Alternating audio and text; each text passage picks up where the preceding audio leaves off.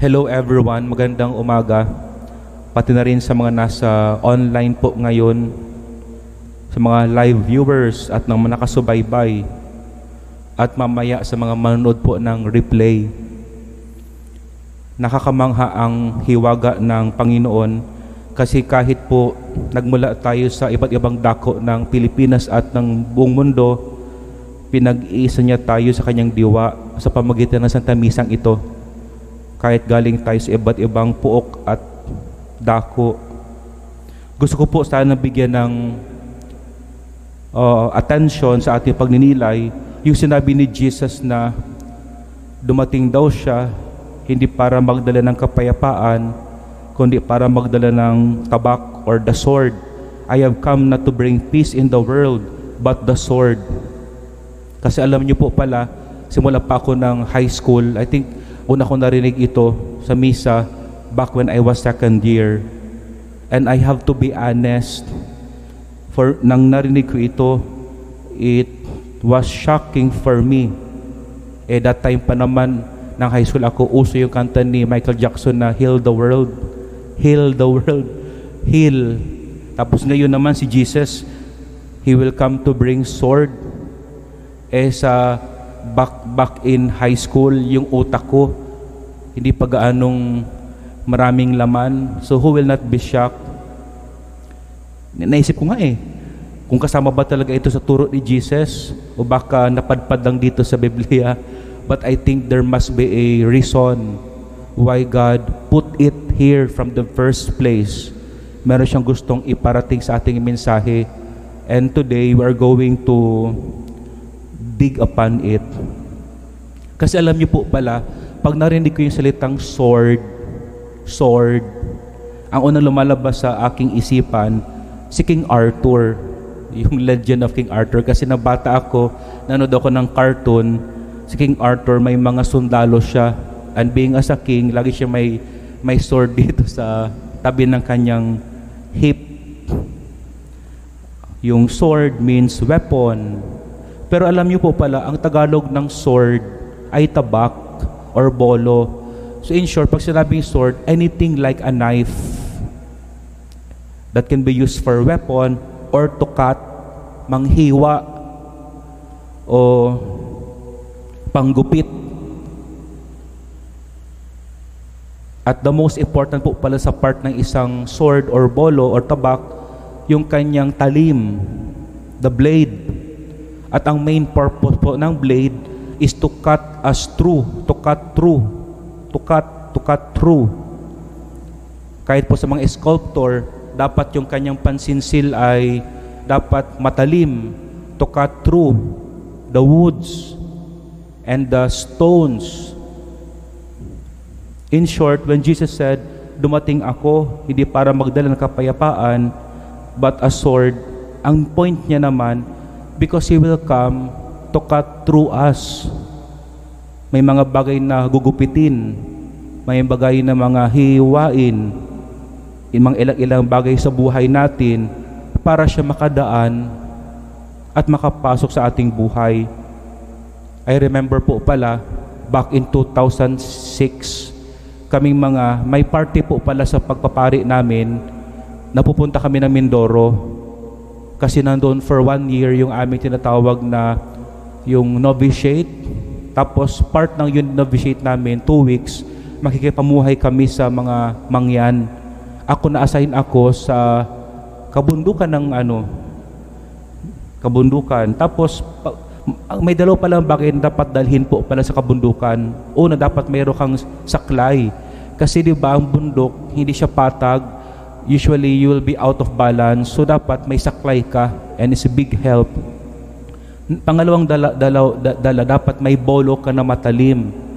Kasi minsan dadaan ka sa isang way, ang masukal pala ito, maraming mga sanga, maraming mga matinik na halaman, dahon na makakati, mga talahib, mga baging, yung mga vine na tumigas at matalahib.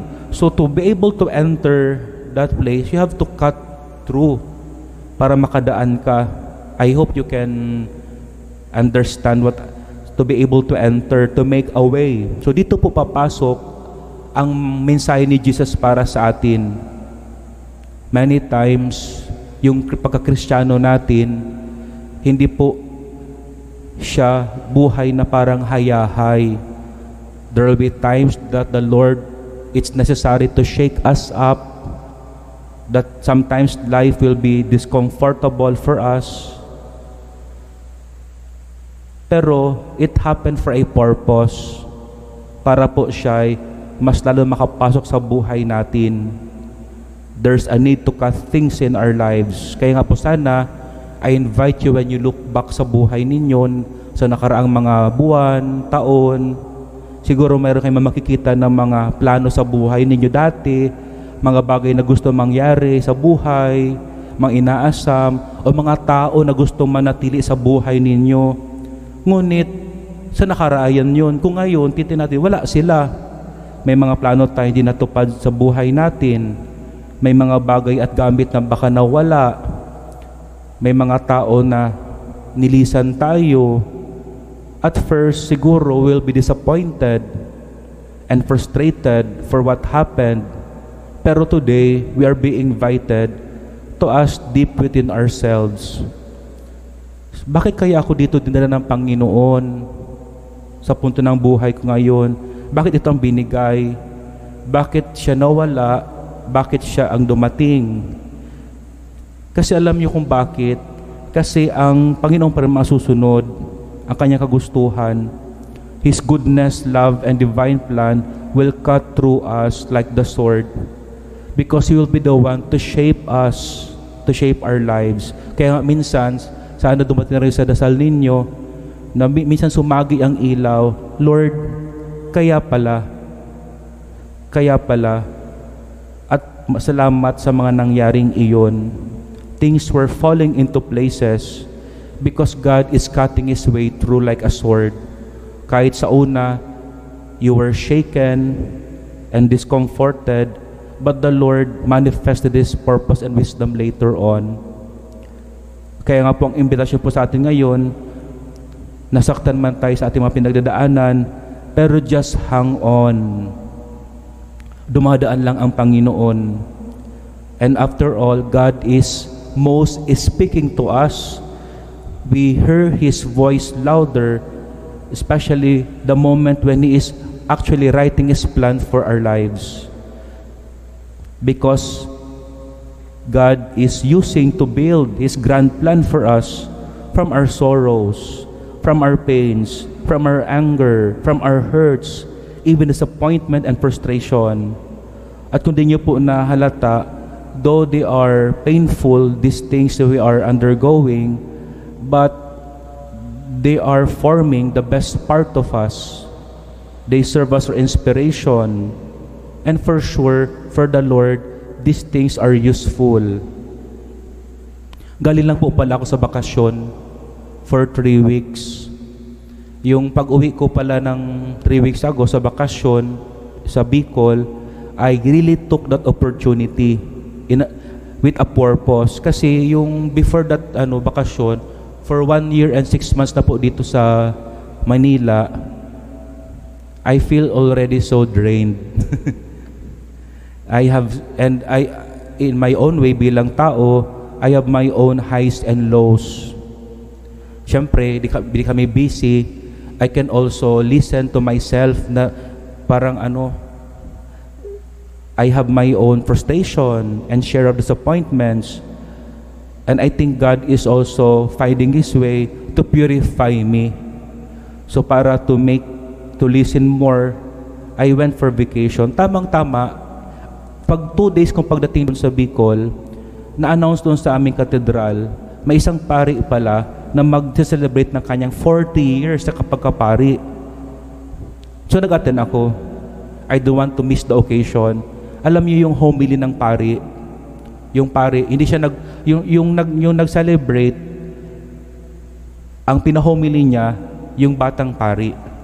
At yung batang pari na yon, for me, made a very beautiful homily. Sabi, ang 40 years pala, ang tawag dyan ay ruby. Ruby is a stone, gemstone. Ay tingnan niyo po pala dyan sa screen ninyo sa mga nasa online. Lalabas po dyan ang picture ng ruby. Yung sa left side po ng ruby, makikita nyo dyan, yung tinatawag na kakamina pa lang sa lupa. Ito palang ruby, pagaling sa lupa, kakamina, para lang siyang karaniwang bato. It has many rough edges. Pero kailangan dumaan itong ruby stone sa isang jeweler para siya'y ikat, to polish, and to rub para lumabas po yung pagkakinang niya. So, yun po ang point ng nasa photo.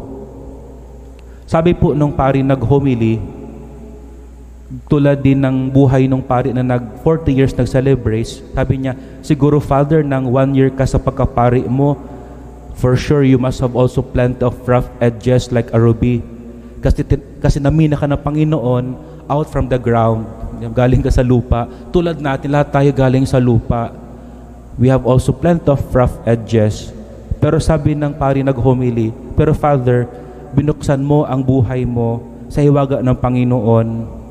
You allowed God to cut through you, to polish you and rub you for the past 40 years. At alam niyo po pala sa pag-shape ng isang ruby, 50% ng kanyang stone mawawala yung 50%, pero is a beautiful lost because to bring out the best in you. Like a gem, tayo din po lahat ngayon, kahit yung lector, sa Ate Susan, all of you, like all of us, we do have our own share of rough edges through the years.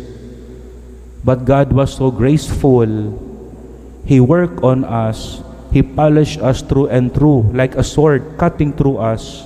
Kaya po ang message po sa atin to close this homily, una, yung buhay mo mismo is like a gemstone. Believe me. If some of you feel bad about yourself right now, they are just like your rough edges. You are bad about your failures, your background as a person, or simply you felt stagnant of the moment. But believe me, there is a jewel in you, something to shine. Pero for the jewel to shine, to come out of you, in prayer, allow God to work on you, to work on your mind, to work on your heart, to work on your soul. Allow Him to put order, allow Him to put light and teach you and instruct you according to His ways. And along this process, please be very, very patient. Kasi yung pari nga na si Monsignor, 40 years bago naging ruby. So it does not happen overnight. Because God has His own proper timing. Many times, peace comes in the midst of the cutting and polishing our rough edges. Peace is an ongoing. Kaya po sana next time, if there's a bad situation coming into your life or good situations, and you feel happy or disappointed, irritated, you feel down,